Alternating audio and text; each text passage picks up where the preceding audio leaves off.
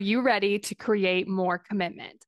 I went from consuming all the podcasts, listening to all the books, and signing up for all the free resources to figuring out how to actually create results. I'm Kayla Celeste, and you're listening to the Daily Steps Toward Success podcast. Let's get started. Today, we're going to be talking about failing ahead of time. So you will know if this is happening if your brain is keeping you from taking action because it's telling you that this won't work, this might happen, this thing might not work out. It has a problem that it can't solve, but it's kind of like a problem we don't have yet. And so, what this can kind of look like is you looking at your goal and you deciding like it's not going to work. Or maybe you want to take an action toward your goals. So maybe you're wanting to grow your business and you have an idea of how to do that.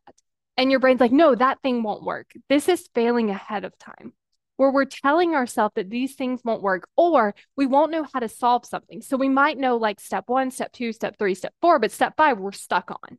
We have no idea how to move past it. And so we don't take the actions of step one, step two, step three, and step four. We're just like, oh, we're going to get stuck. We're not going to be able to do it. It's not going to work. And so then we don't take the action.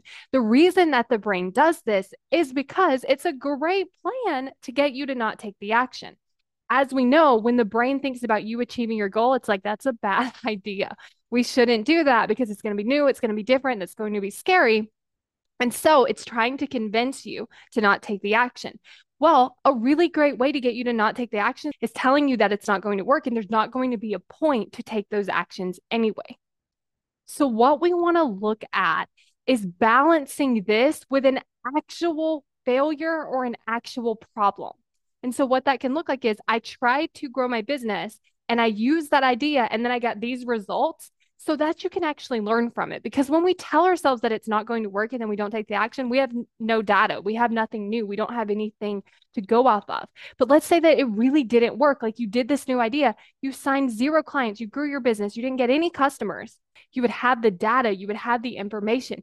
You would be able to take that and then go out there and learn from it and actually still achieve the result that you want. But when we fail ahead of time, we get no data. We don't have any information. We don't have anything to go off of. And so we end up staying exactly where we're at. Now, if your brain is also telling you, like, well, we know how to do the first couple steps, and then we don't know how to do that, so we might as well just stop here. I want you to think about the person that has took step one, step two, step three, and step four. The person that has completed step four knows way more information, has took more steps, is a different person than the person that you are now, which means that you at step zero might not know how to solve step five. When you get to step four, the chances of you knowing how to solve step five are so much higher. So, what you want to do is you want to go as far as you can. And then when you run up to an actual problem, you will likely know some way to solve it because you're closer to it and it's actually happening instead of when we're just in our head and we don't actually have a problem. So, we don't actually know how to solve it. And we don't have all that information we gain from taking those first initial steps. And if you want to learn how to create more commitment so that you can keep going, even when your brain is doing things like this, and when there's failures and there's problems, then make sure you go to createcommitment.com to sign up for the waitlist for my course, How to Create Commitment. Because when you have that commitment, you're able to take that action and you're able to keep going even through the parts that feel very challenging.